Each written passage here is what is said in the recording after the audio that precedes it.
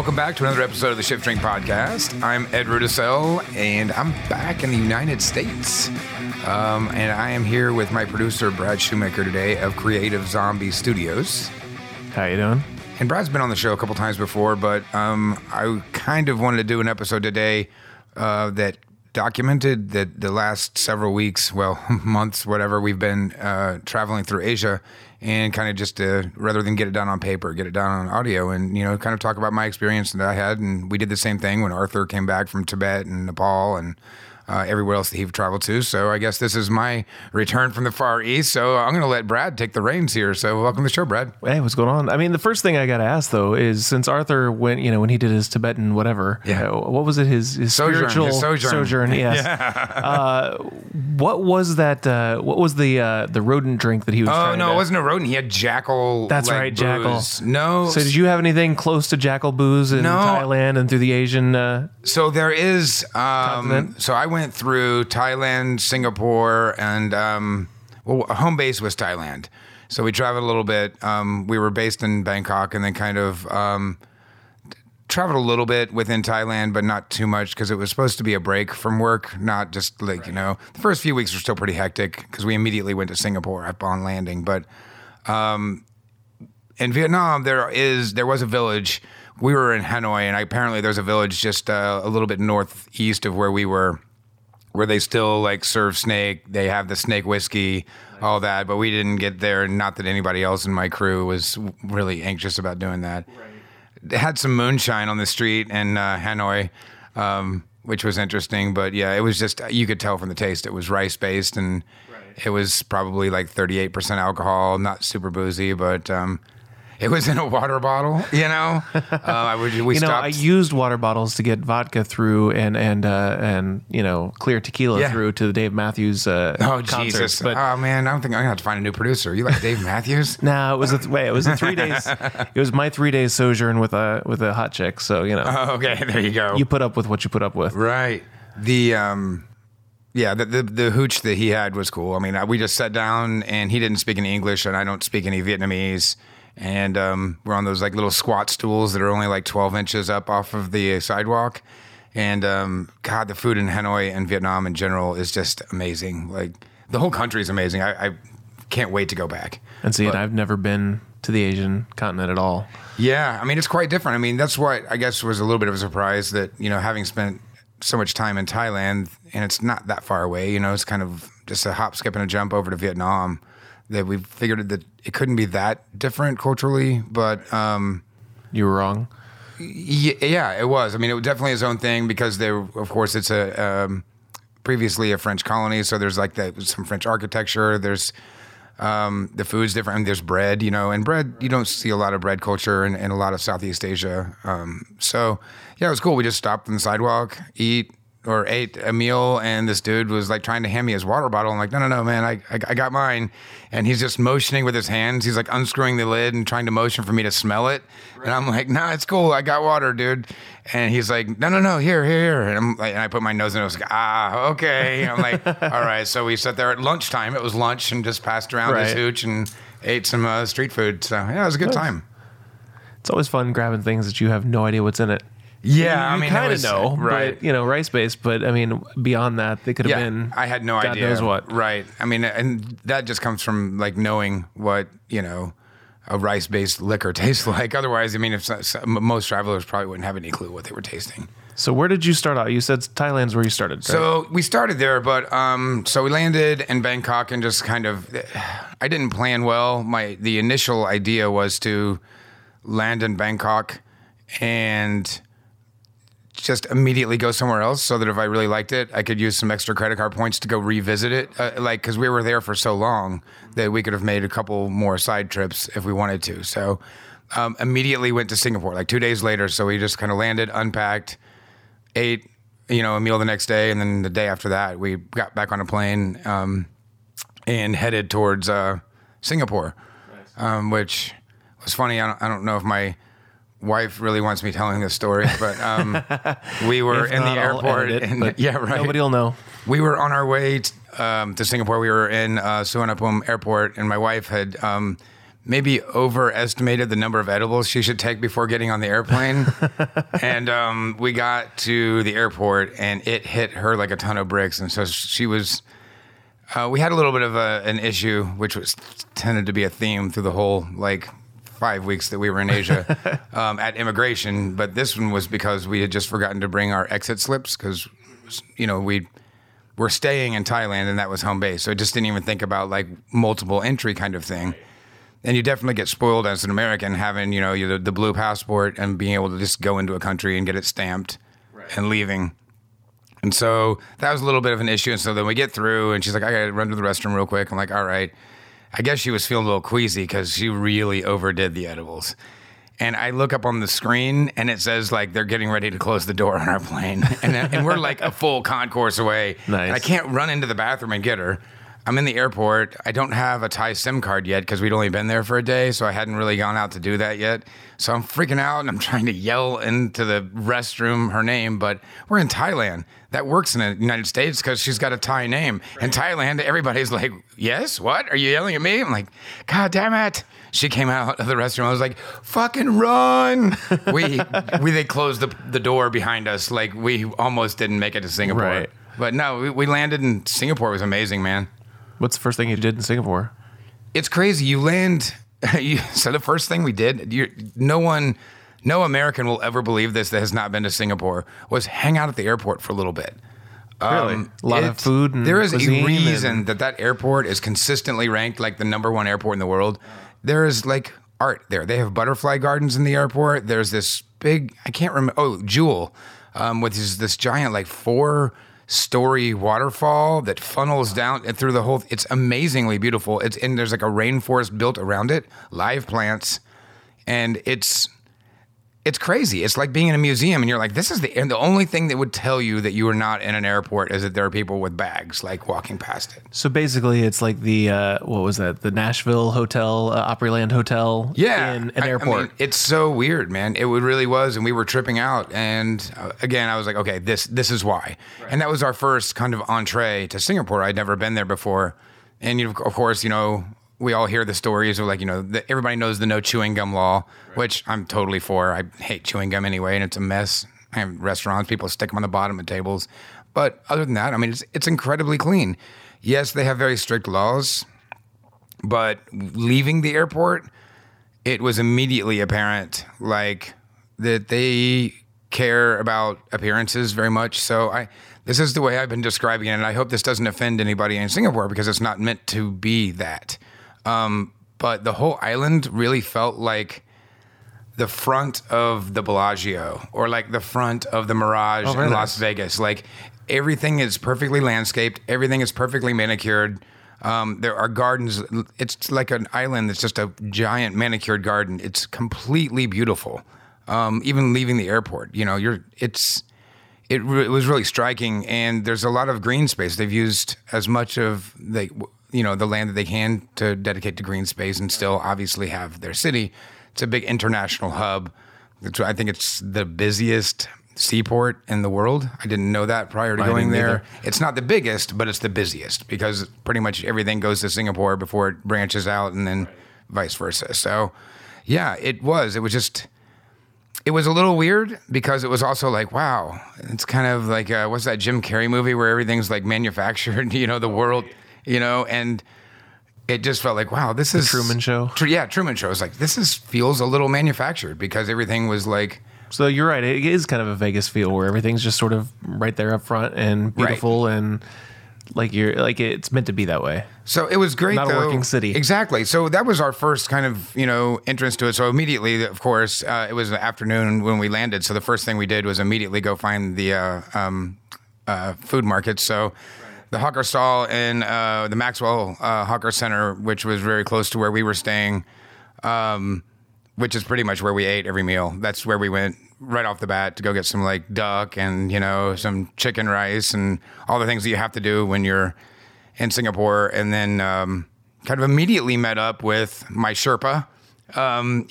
So I had not met him before, but everybody in the cocktail industry in the know, if you have any connections whatsoever to Singapore, know this gentleman. His name is Moses Koh. and he's like the Don Lee of Singapore, where we interviewed Don on a previous episode, but he's not in the business. He can make damn good cocktails. He does guest shifts sometimes, but he knows literally everybody. Like, all the bar owners know him. They respect him. We walk in and everybody makes a point to say hello to Moses. He's a connector. And he's just, I don't know what he does for a living, but it sure as hell pays well, because he told me that he pays or that he visits anywhere between 5 to 10 bars every night. And so that's how he knows everyone.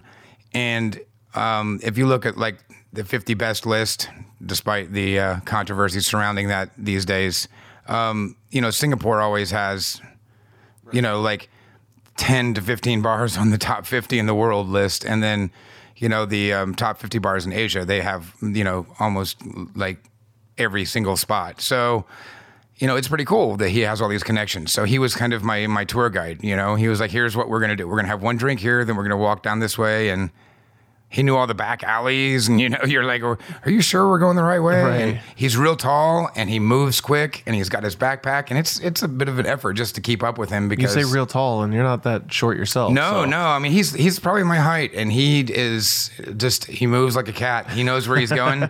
So you're taking shortcuts through like little like building, like alleyways and loading docks, and yeah, he knew where he was going. So.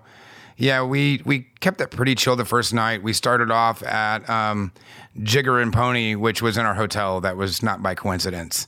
And so, fantastic place. I mean, it's one of the best bars in the world. It ranks up there. And Silvio was our bartender, I think, every night that we were in town. He was amazing. So there's a lot of Italians working there. Right. That's what really struck me, I guess, about Singapore, is that there's a lot of... It's such an international city that you run across a lot of people not from there. We talked about that a couple episodes back. Yeah, right. Even more so, though, because, it's become a spot to like, hey, I'm going to go check out Singapore and see what it's all about. And then people stay. And so we talked about it a little bit with VJ. Wasn't that what happened? I was going to say, what's his face from Iceland, Norway? Sweden. Yeah. Right. And VJ and I talked a little bit about it on our sustainability episode of like, there's just all of the best bars in Singapore that are always on those lists and get all the accolades, that he's the only one that's actually owned by a local. A lot of them are owned by, companies that maybe are based out of the UK or somewhere else. So that's not to say that they're bad, because obviously everyone that works there is local and they have skin in the game. And so they have a reason to be doing these things. But again, it feeds into that Vegas thing, right? Like when you go to Vegas, everywhere. Franchised out a little bit. Yeah. I mean, kind of.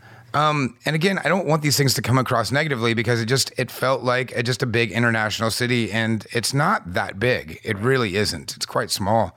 And so that made the cocktail scene there really, really convenient. To be able to hit a ton of bars, and that's why Moses was able to like take us around. It's always good to find a guide, though. Oh my God! So I have to thank Kate Perry, also previous guest, but Kate hooked me up with Moses, and then when I got there, Moses and I, determined we had 700 mutual friends. It was like right. He knows everyone, because anyone that comes to Singapore looks him up. And he does this. I think he said to me, he goes, "I hate to tell you this, Ed, but you're not my first." Right. Oh, that's right. And, of course I'm not. He's like, no, I do this all the time. I love doing it, because I thanked him. I'm like, I tried to buy him some drinks. He's like, no, don't worry about it. It's cool. And I just was really, I was really floored by his hospitality. He didn't need to do it. And he's like, honestly, I was going to be doing this anyway. Right. That's why people come around with me, because I'm going to go to these places regardless. And it was him that took me to Native. I was kind of burnt out. I still had not recovered from the jet lag, because we had landed in Asia and hadn't really regrouped, right. And then immediately went to Singapore. And I was pretty toasted, like after going to Jigger and Pony, and then we went to Junior, which that bar is amazing. It has 7 seats. They flipped the whole concept every 3 months, 4 months. Oh. I had missed Tiki by a week, unfortunately, but they had moved it over to Northern Alps. So it was this Swiss chalet. They literally redo the whole bar, because it's only it's half the size of the studio, and there's only a handful of seats. But it literally was sitting in a Swiss chalet, having these corner Northern Alps inspired drinks, and it was quite amazing. But then after that, I was like, man, I got to get some sleep. And he's like, please let me take you to one more bar. I'm like, man, I'm just not feeling it. He's like, one more. And I'm like, all right, fine.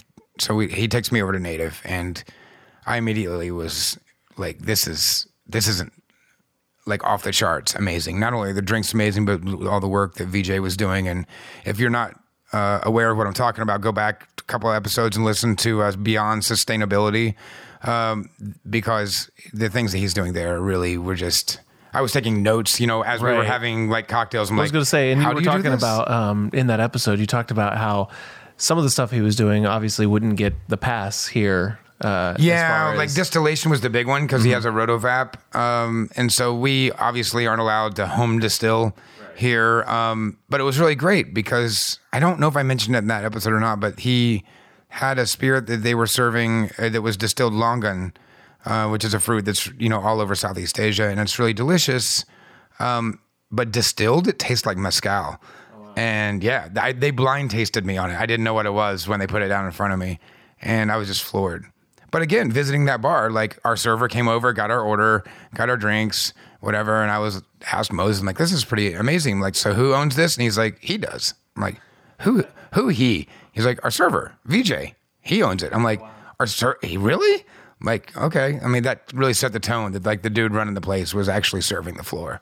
So yeah, it was fun. It really left a mark, man. You know, we hit RPM and the Old Man, which is just got amazing accolades as well.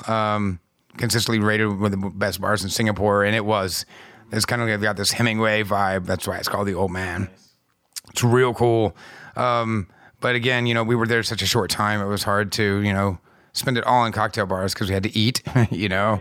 But, you know, I spent a day in the Botanic Gardens, which is a UNESCO World Heritage Site, the Singapore Botanic Gardens. Oh, cool. I didn't know that. I didn't either until we were on the way there. And it was, I could just live in botanical gardens in any country. It's just so peaceful. That's where you can go and you can meditate for as long as... I'm trying to do my inner Arthur Black. It's not working very well, but... I mean, they breed you know, they breed all these orchids and stuff there, and like they name them after famous dignitaries and heads of state, and so you can like go around like, this is the one that we bred for Barack Obama, and like that was a little less like impressive to be in that particular building, but outdoors it was crazy because of course there's wildlife in there as well, so you can kind of hear whatever moving around. You're like a little nervous because you're not sure exactly what it is, but. No, it was interesting because the culture there is really, I don't know how to explain it. Like, I mean, it's all over the place, and which is what made it really interesting because you kind of have the original settlers of the island, the Peranakan, which we talked a little bit about again with VJ and the Peranakan food, but there's like 4 languages. There's no official language there. So you'll hear like Tamil or Chinese or Malay or English, because I mean, it's, you know, the English have only been out of Singapore for a brief period, 50, 60 years. And then they were kind of flirted with, you know, joining up with Malaysia, and that didn't work out so well, but that was just a mutual thing. And from my understanding, I'm no historian on Singapore, that's for sure. But no, it was because of that reason, all the hawker centers are insanely cool, like because you can get really badass like Chinese food or the Peranakan food, but in Singapore, I mean, you have to get the fucking chicken rice, man. So we went to like the famous one, right? Because Tian Tian or Tian Tian, I don't know how they say it, but like it takes up it's like a double wide trailer, right? Like they have like a double wide like stand, but again, all the centers are like there's no real street food there. It's all contained into these like kind of, you know, food malls. Oh, wow. And so like these giant food courts that you can go into, which keeps the place incredibly clean, in contrast to like Bangkok, where people just roll their cart down the street and just park it wherever they want. And if it's in front of your business. Kind of sticks with their theme of, you know, making sure everything's manicured, clean. And so the first day we went in and I ordered some, I don't remember what I ordered. I think we had some duck and then we got some Chinese. I mean, you can just get little plates from all over. And then I was like, there's no napkins on any of the tables or anything like that. So I went back to the lady that we had bought the food from. I'm like, hey, do you have any napkins that I can use? And she said, no, go wash your hands. I'm like, oh my God. Okay. And then I looked, but they had sinks all over in the Maxwell Center. I was like, oh, well, that makes more sense. Just go wash your damn hands instead of wasting paper. Right. And so there definitely was this vibe of like eco-consciousness on the island. I found that actually in a lot of places in the Caribbean as well. If you're living on an island, people are a lot more conscientious of the trash that they're producing because you have a very limited amount of, it's harder to get supplies in and out. And right. Yeah. What to do with what you've got in there. Yeah. So, I mean, that was it. That pretty much covered the trip to Singapore. And then we head back to Bangkok and stayed for like a bit. We traveled a little bit through Thailand, went to like Chantaburi and. Right. Yeah, it was cool. So what about first episode was with? Oh, we talked with Ronan Kilthie in Singapore. Yeah. That kid, God, he's 22 years old. Oh, that's right. The 22-year-old who's already like doing things that people wish they could do in their 50s. I'm not even near where he's at. Yeah, he's at 28 Hong Kong Street. So when we headed back to Bangkok, the bummer of it was I wasn't able to get out immediately. And this kind of harkens back to what I was saying, that we like kind of front loaded the trip a little too much. It was like we hadn't been for several years. So it's like, well, let's try to catch up. So the whole family, like we rented like 3 little villas. I say villas, but that's what, they were rooms, but separated up. In this town in Chantaburi, which is on the coast of the Gulf of Thailand, about a 4.5 hour drive outside of Bangkok. It was supposed to be like a chill, like little beach getaway, but like we were on a rough, choppy area of the Gulf. And so the beach was completely unusable. And we also were in Thailand during rainy season. So in Bangkok, I wasn't having so much of an issue when I was, getting out about because, I'm a night person. So like 10 would hit and I'm like, all right, I'll see you guys later. I was always solo going wherever. Now, what is the nightlife there? There's a lot, man. Like it's here? Or no, not here. I mean, well, not in right. it, but in. I mean, yeah, it's definitely, it goes. I mean, go on until 6 in the morning, or is it one of those where 13 million people live in that city? So it's much, much larger than New York City. And so, there's a lot of, it's interesting. The cocktail scene there, let's jump back to that because I'll get lost of my food part of it. You're good. When we went to Chantaburi, which was cool, our little beach community, like it was cool. It was pretty relaxed. It rained a lot, so some of it was just kind of spent bullshitting. But so I found out. The one night that I did go out, my brother-in-law and his buddy, like he has a buddy who lives there. So he came and picked us up, and it's pretty small town. It's like when you go to like Fort Myers Beach, Florida, and you're like, go into town, right. And you're like, oh, wow. Like no one really lives here. They're just vacationers. So it's a heavy sapphire and gem trade in this area because we went to this place and it's not like a big city. It's just a little town. And we went to like the one sports bar in the town because his buddy wanted to go grab a few beers and watch, I think Man U was playing. So I don't fucking know. I don't really watch football that much. But so we were sitting there and I was looking around. I was like, man, there are a bunch of people in here that are clearly not Thai. I was like, there were some like African dudes, a couple like tables away from us. Next to us, there were some English dudes. I heard French being spoken and I asked his friend, I'm like, what the fuck, man? Like this is I feel like we're out in the middle of nowhere. Right. And he was like, oh, no, it's the gem trade. He's like, so there's a lot of like African gem traders that come through and then UK gem traders. So that made more sense, but it also kind of was like, it feels a little less like the mystique went away a little bit. We didn't hit the gem markets. I guess there are like trader markets where you can go and buy and sell sapphires and stuff, but I don't know anything about that. You can sell me plastic. I'd be like, fuck, I just got ripped off. But it's also where 90% of Thailand's durian is grown. And so we ate a lot of durian while we were there. And I mean, I love it. I've never had durian. I love it. Not everybody does, but of course, you also have to take into consideration where you had it. And if you had it anywhere but like Malaysia, Indonesia, Thailand, Vietnam, you probably didn't have a good one because it doesn't travel well. So they always have to flash freeze it. And it's just not the same once it thaws out.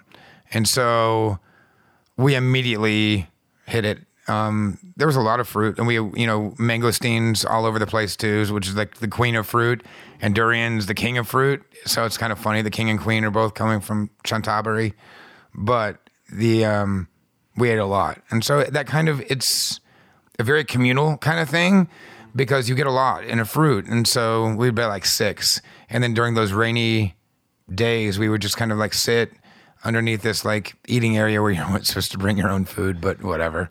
The hotel didn't give us crap. That was mostly for foreigners. So it'd be like, don't go out and get McDonald's and bring it back here, assholes. But with Thai people, they were just like, it's whatever. We talked with the owners and, of the place. It was pretty chill. It was off season. But yeah, you just would like just open up, your wrapped up durian and just kind of sit around. It was like having coffee or beer. It was a very communal thing. And you just kind of chat and eat the durian. There's like 4 main kinds in Thailand. I only saw 2. Which was the Montong, which is mostly what you see. It's a little sweeter. I liked it. I mean, everybody likes that like the most from what I saw.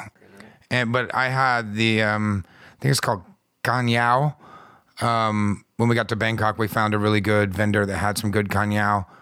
And it's much softer. It's almost like trying to pick up pudding with your fingers. The fruit on the inside is super custardy. But I really like that. But that's not one of the favorites of the family. And it's also the more expensive one. But it's different flavor. It's a little more funky and a little less sweet, but different texture, different everything. Totally. So. Yeah, no, it was really good. So, I mean, it was a cool time. It was also, I had my Indiana Jones moment. If you look on our Instagram feed, you can see it. But like, as we were heading out, we decided to stop by this like national park that's been there for like hundreds of years. They have waterfalls, which they had warned us not to walk up to the waterfalls because it had been raining so heavily in the area that they actually have flash floods in the park. Yeah, but I was like, whatever. But as I'm walking up the trails, there was literally water coming down the trails as I was walking up. I was like, I hope that there's not a flash. But it's crazy because you get to the top and there's this like stupa. I know Arthur talked about that and when he came back, but of course in Thailand you see him on the top of every temple. So you just kind of imagine that little like cone looking shape on the top of all the Thai temples. But it was just that, but it was like covered in moss and like overgrown with all these like this jungle foliage. And I was like, and I was alone because nobody wanted to hike up because of the danger. Well, of course. Nobody wanted to go with me. So I was like, this is amazing. So I'm taking selfies and shit, which I think I posted one. But yeah, I was like, there was that little kid in you, we were like, nobody's around. I'm fucking Indiana Jones, I found the Temple of Doom. And then my wife made her way up to where I was. And she was like, oh my God, this is so beautiful. She's like, I can't believe they didn't want to come up. And then I turned around. Well, I told her my Indiana Jones theory. And she's like, yeah, I mean, kind of. And then I turned around and went up this other trail that's 3 minutes away. And I'm not shitting you, man. There's a fucking pyramid. And I'm like, oh, wow. Aliens, man. This is like, why is there a pyramid up the side of the mountain? I only later found out that King Rama V, the 5th king of Thailand, who's been dead for, a century and a half, almost 2 centuries, I guess, had actually put the ashes of his first wife in that temple. And he did it because this area is so amazingly beautiful. And he's the one that had the stupa built as well. So it was shocking because I didn't know that stuff was there. I'm just like, la, la, la, la. You're like, do I have my bag of sand? You were about to name it for you, weren't you? Oh, yeah, man, totally. Putting my American flag down. It's not yours anymore. America. But then it was back to Bangkok, and that's really where we spent, we were there for several weeks because at that point it had been a little bit much of like travel.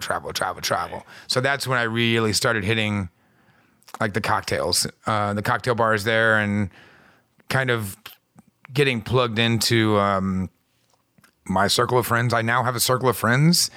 And I miss you all if you're listening. I'm hoping you're listening, but I miss my friends that Find the Locker Room and Find the Photo Booth. And those were my 2 like kind of go-to places, especially Photo Booth. They were amazing. Speakeasies were real big in Asia. From what I talked to people about it, it seems almost like that it's a matter of circumstance rather than a business model.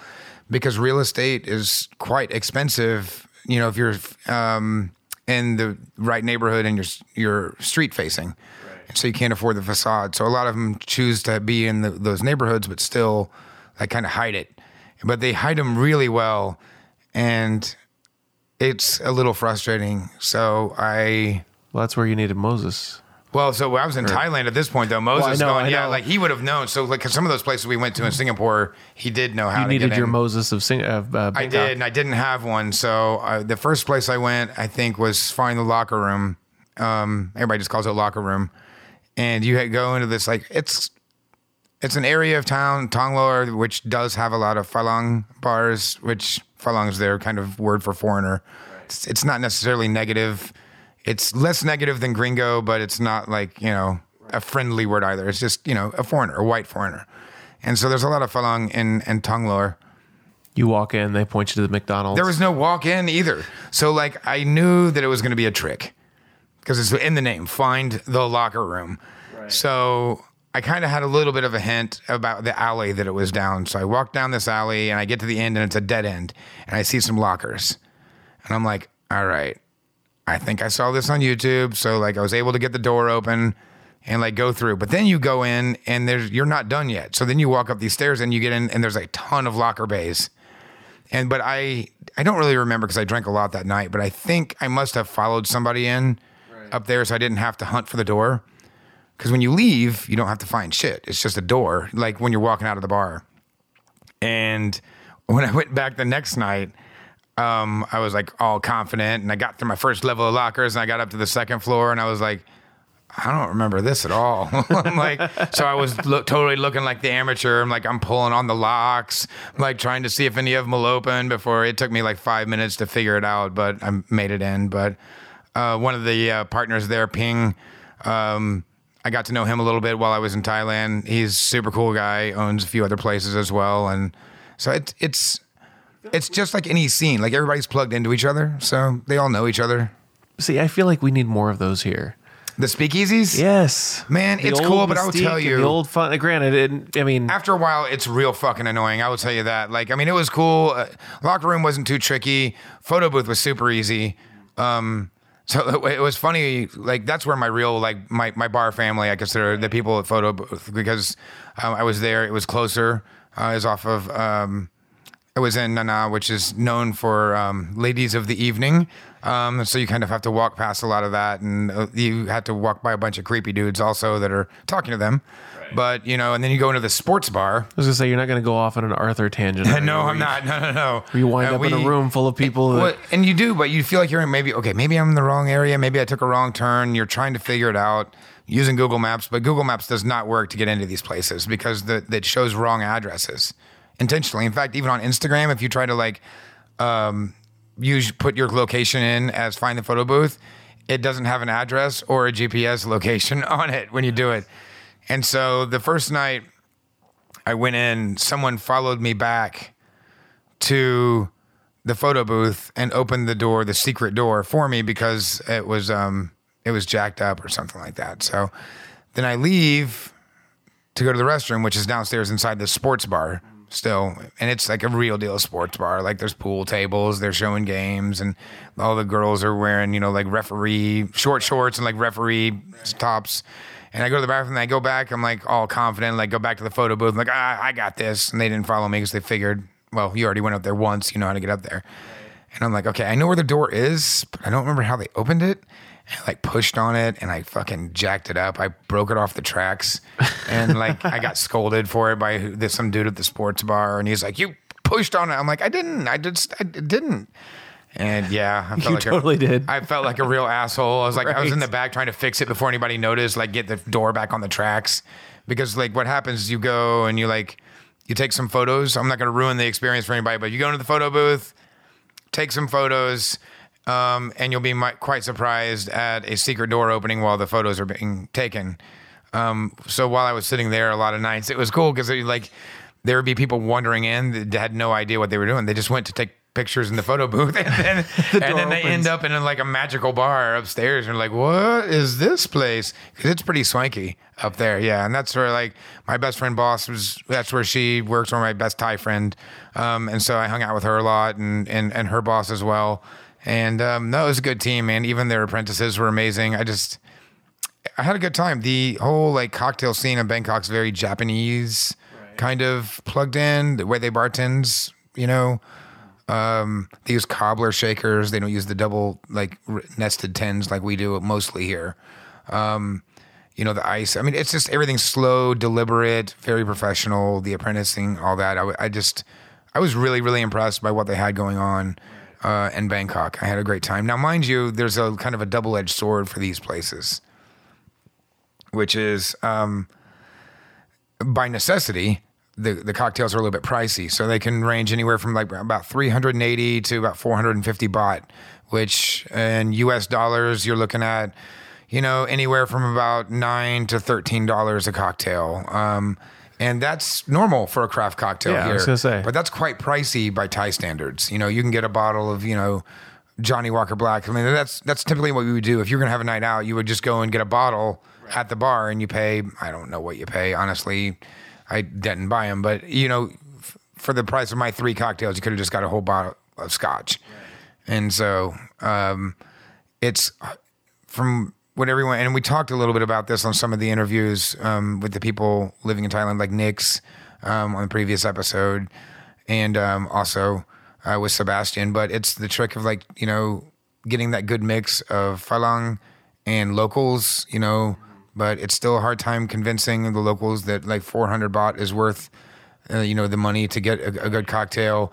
And with the foreigners, it's because they are very often hidden bars, you know, it's hard to kind of get them in there because a lot of the foreigners just, they want to go to the dance clubs or they want to go to just, you know, like the, like Soy Cowboy where there's like a lot of, they're kind of like strip clubs, but they don't really strip. It's, and so like the problem, that especially draws people in and then all the bar owners are kind of left screwed, you know? Well, it's kind of the problem with, well, I'll just take it from the American side anyway.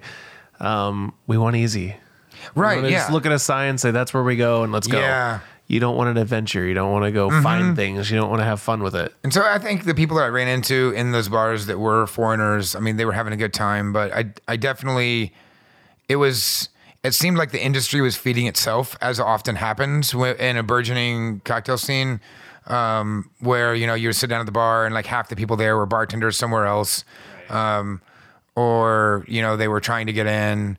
And so, I mean, I met a lot of people that way, and that's how I kind of got my circle of friends by doing that and just kind of hanging and talking. And I handed out Inferno Room like lapel pins everywhere I went. And so, big props to my photo booth friends because they all wear them on their black like chef coats that they wear at the bar every night, and like it stands out because it's orange. And they definitely were showing us love, so that was appreciated. But I handed them out everywhere I went, and you know, it was.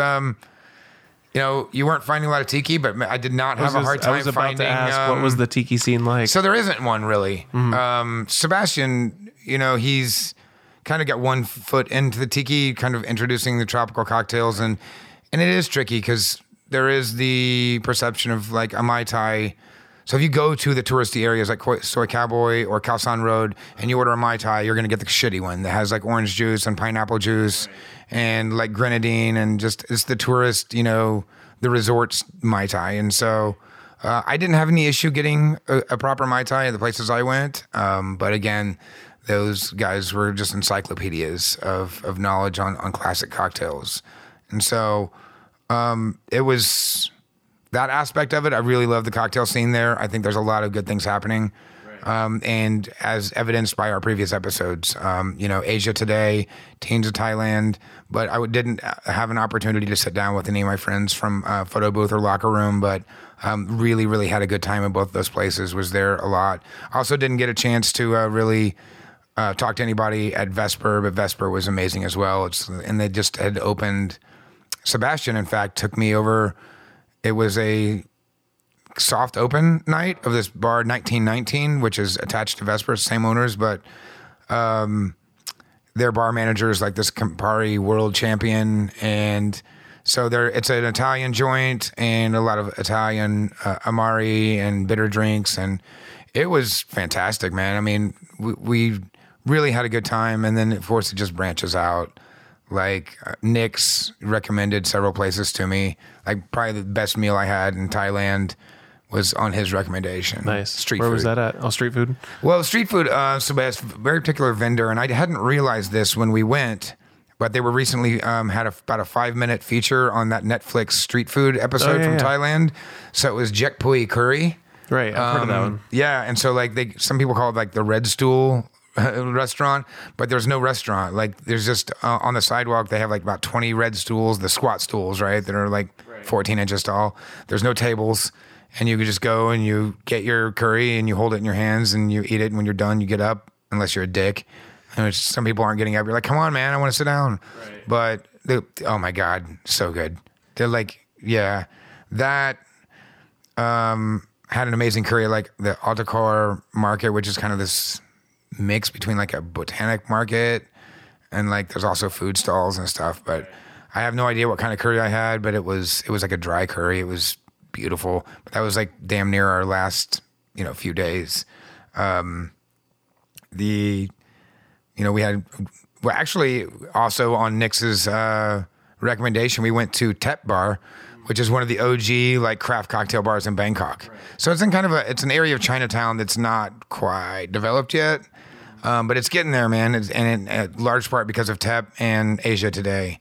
And he was like, dude, you want the best pad thai in the city? It's over there. And I'm like, I don't really do the pad thai. I'm in Bangkok usually because it's like, it's pad thai. And he's like, no, seriously, dude, it's like legit. So we walked over there. Yeah, it was pretty fucking legit. Like it was like my first full plate of pad thai I've ever purchased in Thailand. Right. Usually I just will bite off somebody else's plate or that's it. But yeah, I mean, that kind of, all my nights were spent in the bars.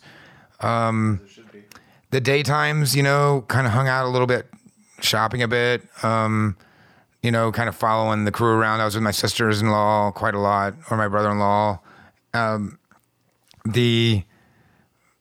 think the only standout shopping-wise is I scared the shit out of my family. I don't think it's any surprise to anyone on the show that I'm into the occult and, occult artwork. And so we were in the Tamaharat, which is this amulet market. And I guess, technically if you're Buddhist, you're not supposed to wear amulets, things like that. I mean, I don't know. I'm not Buddhist. But as we were walking through this one place, you would have loved it, dude. In fact, I thought about you while I was there, man, because it looks like the kind of fucking place where you would buy a mogwai. Oh, that's awesome. Like it was down, like literally she's just about, I don't know, a foot off of the Chao Phraya River. Right. In between the floorboards, you could see the water. Like, it was humid, it was dark, it was dank, there was no air circulation, and there was some creepy shit. I walked by and I saw some skulls in there, and I'm like, I'm going to stop in here. And they had some pretty dark stuff in there. And so there was a couple pieces that really called out to me. And I told my wife, and she was like, if you want it. And then we call my sister-in-law over, and she was a little like, do you know what this is? Like, so it was effectively Northern Thai voodoo. And so this one particular statue that I bought was of Kumantong, or sometimes called Hong Plai, in like Chiang Mai, Chiang Rai area in northern Thailand, like Isan. And it's a long story. You can look it up if you wanted to look up like Kumantong. But I brought it back to the condo we were staying, which is my brother-in-law and my sister-in-law and their 2 kids. And everybody was kind of like nervously like, oh, okay, that's cool. But they were like really like, you have to invite that to come into the condo. Like invite Hong Plai to come into the condominium. So they were very ritualistic about it. Very freaked out by it. And so I did. The next morning I woke up a little late because I'd been at the bars all night. Probably photo booth, Right. And I rolled out of the bedroom and the kitchen, and there was like apparently some sort of like family meeting happening without me. And the decision had been made that it needed to leave. Like they wouldn't let me have it in the condo. Oh, wow. Yeah. So I had to like pack it up, put it back in a box, and like go have it checked for the remaining 3 weeks of my trip. because nobody wanted this anywhere. But you brought it back with you, right? Oh, I did. Yeah, absolutely. I have this amazing shrine now. It's totally cool. Well, she's accustomed to my proclivities towards the occult now, so that doesn't freak her out. Does that keep the in-laws away though? Or are they going to stay with? So actually, they did all say that they weren't going to sleep in my basement anymore because I've got it set with this beautiful bowl from Pop Tiki in Colorado, which is like an inverted skull.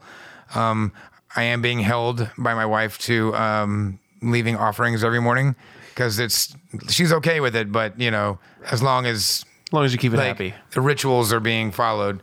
And I also put my Hellraiser lament configuration puzzle box next to it. Now, if only I could find a way to keep my in-laws out, then we'd be good. Right. Well, I put your gremlin. I swear to God, I think that this lady probably had fucking gremlins or dinosaur eggs or something. And so actually I ended up going back there to get this carving. I made sure it was not ivory before I left. It was from she suspects a seal that had died, and it had all these kind of carvings on the tooth that, again, I can't read it. Right. It was supposed to be some sort of protective omen, so I gave that as a gift to Chris. But I did make sure I was like, this isn't ivory, right? And just want to make sure this is not, no animal was killed for this tooth. Right. And she was like, no, and she was a practitioner. Mm-hmm. So all the stuff in her shop had actually gone through this process of inviting the spirits into, because she had this shrine in the back where the stuff when she would get it. Does she teach the rituals too, so that when you take it home, you know how to properly do it? Or it wasn't like there was any set rituals, but it was just paying respect. It's almost like having the little egg in high school that you have to here's your little baby you have to take care of. And so, yeah, that was a cool place. Keep but that Jobu was happy. Right, exactly. Happy. That's funny because Jobu is next to Hong Pai in my basement. So Jobu gets an offering of rum because it is very bad to touch Jobu's rum. So he guards my rum selection. But yeah, after that we went to Vietnam. It was kind of quick in and out, but I will tell you, it was the highlight of the whole trip. Nice. I would love to spend a year or two in Hanoi. Vietnam in general, but I really, really liked Hanoi. We need to take the Arthur Black route and just quit everything. Man, it's tempting. I'll tell you that. After being there for so long, I don't know how he came back because I damn near didn't want to. I didn't want to. I damn near didn't. If it wouldn't be for the restaurants and the bars, I probably wouldn't have. Hanoi is great. It's so the one thing that stands out immediately when you get to Hanoi, and I can only speak for Hanoi. I didn't go to Ho Chi Minh City. So there's 4 million people live there, but 3.5 million motor scooters. And the roads are all really, really, really narrow, kind of old Europe. When you go into Italy or France or Sicily, it's like that. So you don't see a lot of cars for two reasons. One, they have a 400% markup on the tax. And two, you just simply can't get around that easily in them. But what's crazy is, in Bangkok, obviously there's a lot of motor scooters as well. But if you step into the street in Bangkok, you're risking your life, whether you're walking on a crosswalk that says you can walk or not. It's very, very dangerous. You've got to be very aware of what's going on because people will run you over at any time, whether you have the right of way or not. So we get to Hanoi and there's scooters everywhere, and it's just, thousands of them. There are no stoplights or stop signs at any intersection. And nobody stops. They just go in like it's a roundabout. But I've seen YouTube videos of intersections and stuff. It's like watching two schools of fish cross each other, but yet somehow no one hits each other. And it was the calmest for all of that happening. It was the calmest traffic I've ever seen. No one hit anybody the whole time we were there. The scary part was that the sidewalks are all full of vendors. That you have no choice but to walk along the side of the street. So you're kind of where the runoff of the water would be. And it's horrifying. Or crossing a street. You just walk out into the street because there's no crosswalk. And when you walk out in the street, it's just, again, like I said, it's like a school of fish just going around you. Right. They just go around you. So that was the advice we were given. Do be conscious of the cars because they take up a lot of room going down these narrow streets. But the scooters, they don't want to hit you any more than you want to get hit. Right. So they said keep a steady pace, Don't try to anticipate them. Don't speed up, slow down as you're walking across. Just walk with purpose and they will go around you. Right. And it's real freaky the first time you do that because you just step out and then the seas part around your little like 12-inch bubble around your body and they're just whipping past you. But it works, man. It totally works.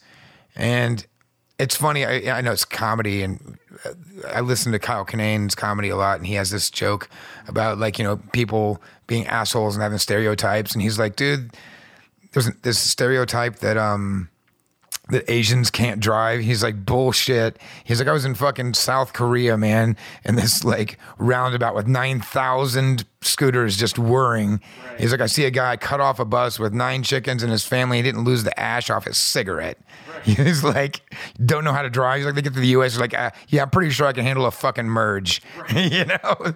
And I mean, he's right. Like there's no way. There's absolutely no way I could drive in Bangkok or anywhere in Vietnam. I mean, it was insanity, dude. But they also, as speaking to the bar scene there, it's also real big on the speakeasy thing. I didn't get to go to as many, but man, they turned the speakeasy thing to like 14.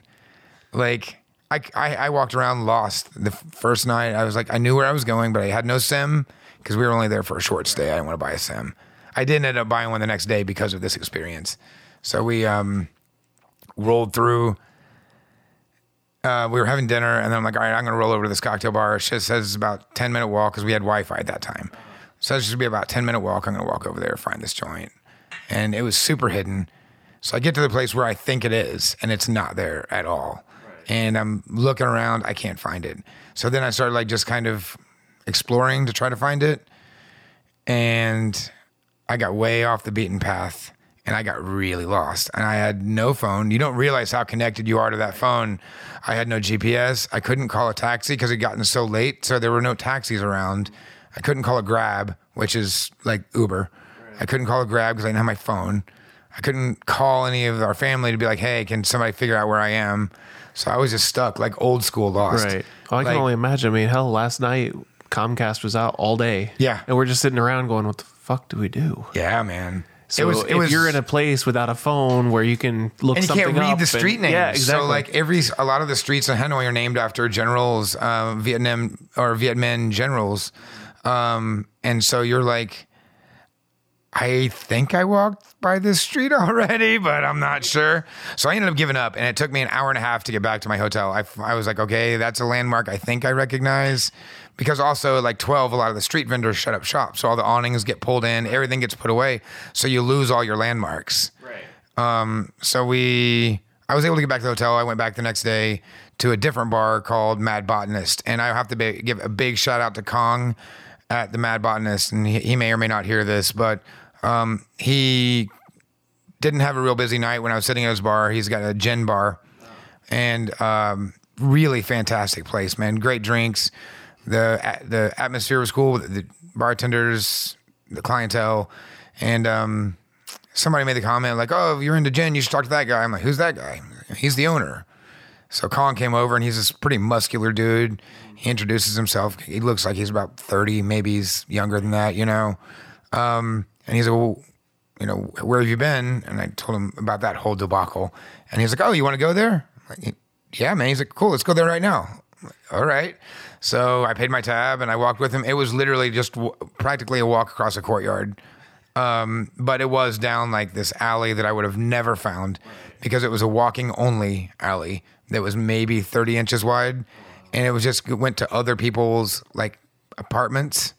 And like you go to the third door, it's dark, but it's painted a different color than all the rest of the doors. That's the only way you know. And then there's a buzzer, which I would have thought would have just been somebody's like buzzer. So I wouldn't have like, I don't think I would have found it anyway. Do you think that people just wind up walking into somebody's apartment from time to time, maybe, looking for these places? I mean, it's seriously, it was so nondescript. That could have been the case because, I mean, even going in, and I was like not even sure, like it felt like real speakeasy, like not in the fact that like it was a secret entrance or anything, but like you go in and the dude behind the bar. So like we went right at closing time, so the crowd had thinned out. There are no lights on in this place, and it's called Longer Than a Summer. And you roll in, there's no lights on at all. There's like 8-9 candles lighting up the place. There's soft music being played like on vinyl. So like I did notice that like all the cool bars in Asia were playing vinyl. So like it was amazing, man. I really, as a vinyl collector myself, it was super cool. Like RPM in Singapore had this Jesus Christ, so huge selection or collection that was part of their like decor as well. But yeah, when we went to Longer Than a Summer, and it was like, I don't remember there being a menu, but I'd had a few by that point. And I was with Kong, so he kind of ordered for us. They concentrate on whiskey, Scotch whiskey mostly. Had a great drink. But then like the couple next to us was like, I don't know, getting a little raucous, but nothing crazy. And he like kind of shushed him a little bit, And I was like, shit. I mean, are we like for real in a illegal bar? Like, I mean, I still don't know the answer to that. I don't think so. But yeah, no, it was like getting the real experience. You could be shut down at any minute. The bartender had told me that like the bar was all about the experience of like enjoying the drink and the community, and that's why they keep the lights down real low, and everything's it's about being more aware of your senses. Instead of this onslaught of like, here, check out my cool, really loud hip hop soundtrack and stuff like that. So, but the reason that sounds more my style anyway. It was super cool, man. And like I said, I have to thank Kong again for taking me there. Not only that, but he also recommended Sampan rum to me. I was on the hunt for a agricole style rum that's produced in the South, and I couldn't find any. And he recommended Sampan rum to me. Unfortunately, I got it like as we were heading out of the city and to go back to Bangkok, because if I would have known about it, I probably would have tried to schedule a little trip to go see the distiller and his operation. But are you able to get stuff like that shipped in? I mean, I could have family members bring me a bottle or two here, but I mean, you couldn't sell it. No, that violates, import customs and also TTB, because you're not officially importing alcohol. So yeah, it was, I also picked up a really beautiful gin called Songkai. Quite pricey, like even by American standards. It was like $81 for a bottle. I guess they only made 500 bottles, but also produced just outside of Hanoi.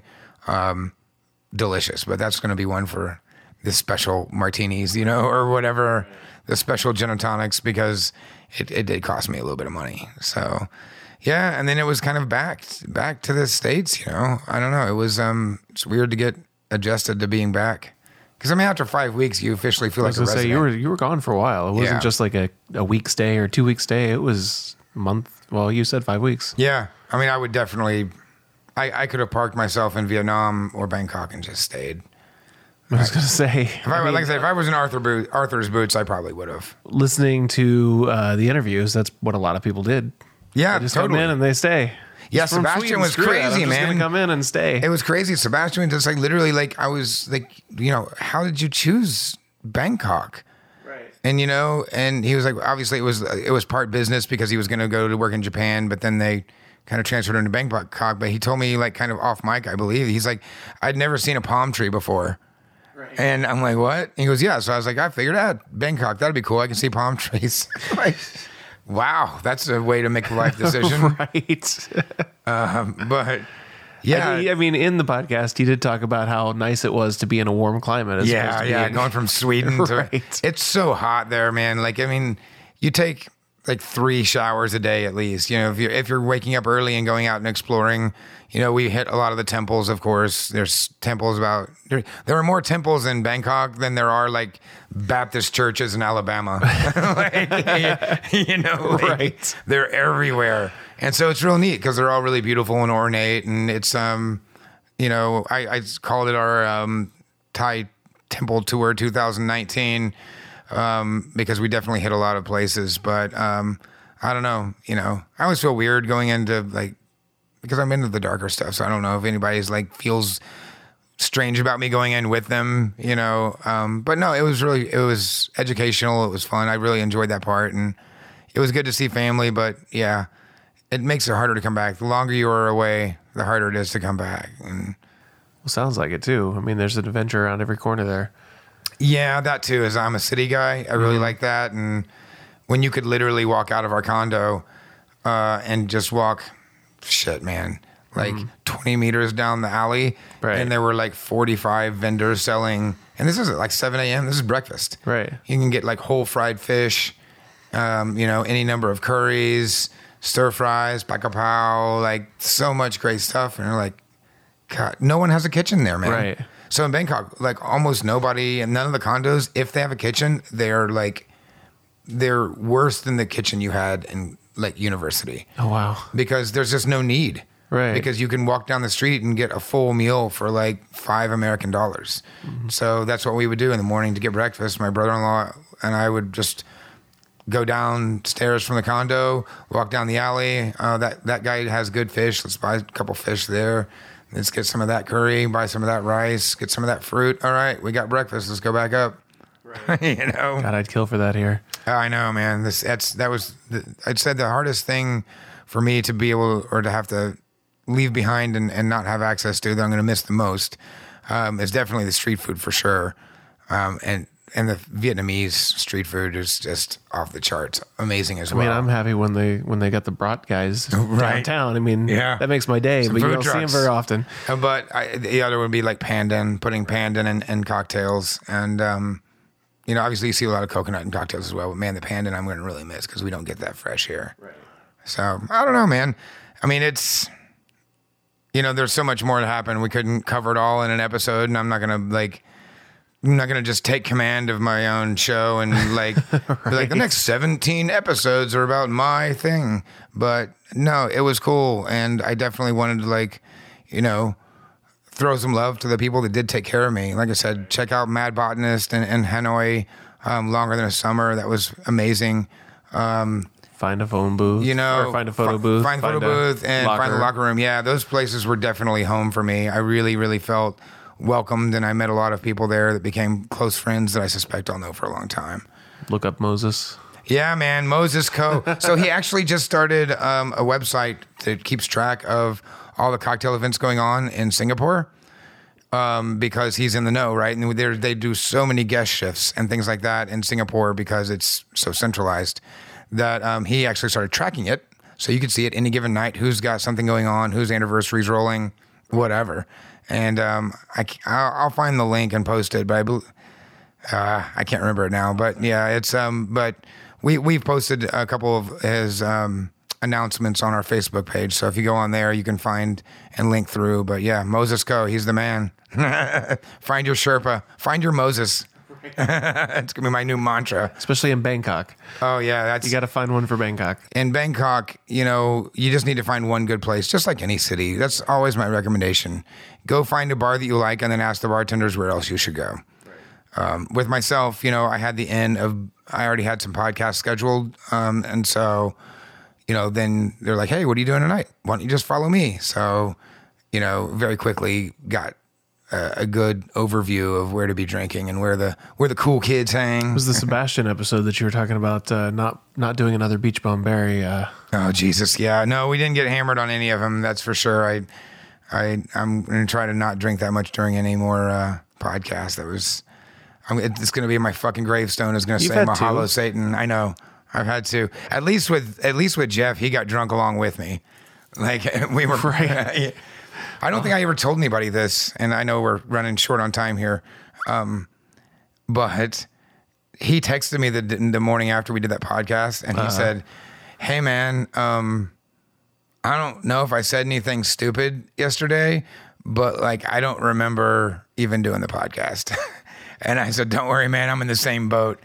And then he responded back with "It's pretty fucking cool, though, that we have an audio record of a night that neither one of us remember." I was like, I guess it is kind of cool. I will say throughout that entire episode, though, he keeps it a little more together than you do. Oh, yeah, he does. Well, until you get to the 32nd minute, and he really starts hitting him pretty hard. But yeah, there was, after we left there, it got a little rougher after we were done. Yeah, there were some slips and falls and some knocking into stuff, and Yeah. Right. Wobbly would be an understatement, and that wasn't on my end. But I think the picture says enough. I went to a rum fire party. Yeah, no, the picture, that was taken literally 30 seconds after we walked out. I didn't have a camera. I didn't even think to take a picture for the episode, for the show notes. But it's perfect. It's blurry. Yeah, and so Chris got it as we were walking out of the room. He goes, I just walked around the corner, and he was wearing your fez, and you were wearing his hat, and you were both laughing and hugging like you'd known each other for 40 years. Right. So I'm a happy drunk. So is he. So, we might be dumb when you drink, but I don't get aggressive and start fights or anything like that. So, but all right, well, let's wrap this up, man. Okay. I appreciate you coming on and being my voice to listen to, or ask questions where need be. I had so much stuff to unpack. I feel like I just steamrolled it. It's been a monologue, but we got to do it before you forgot it all too. That was it, right? Like I was afraid that I was going to start forgetting things, and 2 years from now, oh, that's right, I did go to that bar. Right. So cool, man. Well, Brad, you don't do this often enough, but we'll have to get you on some more episodes, jumping in here. And I need to go to Asia so I can keep up and actually keep up with the conversation. That's right. You're out of the two of the three of us have been in the last 6 months. You got to jump on it. I know, right? All right, guys. Well, unfortunately, I don't have any hangover cures that I found out. Had plenty of hangovers. No cures other than coconut water is amazing, and you can get it everywhere in the streets in Bangkok, but here a little bit trickier. But yeah, no luck on that one. Sorry, folks. But until next time, we got some cool episodes coming up here very, very, very soon. So check us out at shiftdrinkpodcast.com, and you can find us on all the platforms, Google, iTunes. Spotify, there's no more iTunes. It's podcast, right? It's just, Apple Podcast. Right, the Apple Podcast. They killed the iTunes store. Google Podcast, Apple Podcast, Spotify, Stitcher, anywhere you can go. Are we on Spotify? Awesome. I never looked. I think we are. That's your job, man. If not, we will be. All right. Thanks, Brad. And to all of you out there, again, stay tuned. Subscribe, because we got some real cool stuff coming up soon. Cheers. Ciao.